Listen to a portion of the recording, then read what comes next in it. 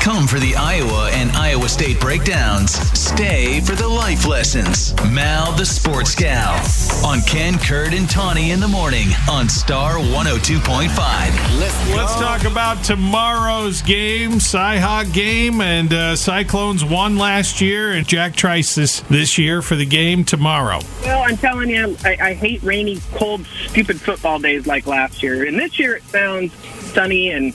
But Iowa State played UNI last week, and I thought there'd be an upset. That's typically how those games go, and I had to eat crow on that one.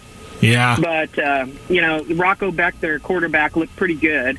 The O-line is a little iffy. Their defense is a little scary to me. But the key to victory for the Cyclones is we have to see these names. Caleb Bacon, and he's a linebacker. He had 2 sacks last week. Jeremiah Cooper, the little interceptor pick 6 guy, had 2 last week. And then there's D-back TJ Tampa. If you see those names a lot, Cyclone fans, you're doing good. Rocco Beck has to play mistake-free football. He's gonna be pressured by the Hawks, probably something he's never seen before. And then Iowa last week, Cade McNamara. I love this kid. I'm upset about the quad injury that's going to be nagging him all year. Yeah, I think so too. And I'm not trying to compare myself to a college quarterback, but I had a quad injury my senior year playing softball. And it hung around my entire season. It went into college when I played in college.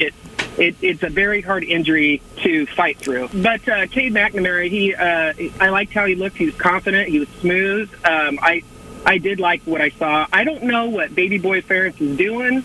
I don't know if he was just showing a little bit there in the first quarter, since they scored a touchdown since first one in the first quarter since 1991 or something. Right.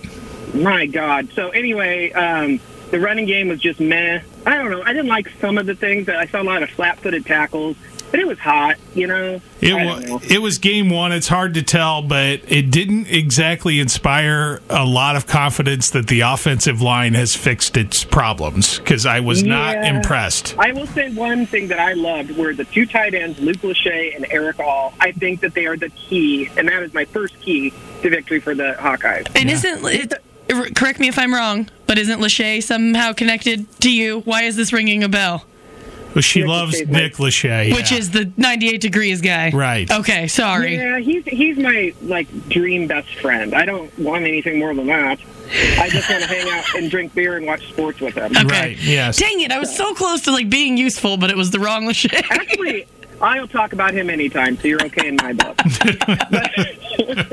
But the one thing the Hawks have to try to do is they have to establish a running game. And it started out promising with Caleb Johnson, and LaShawn Williams needs to get going. And then the most important thing is D-line needs to be great.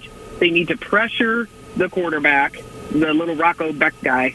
And those are the things they have to do.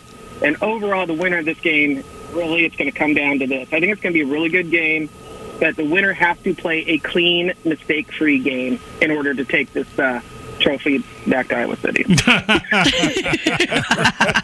I am going to take Iowa in this game.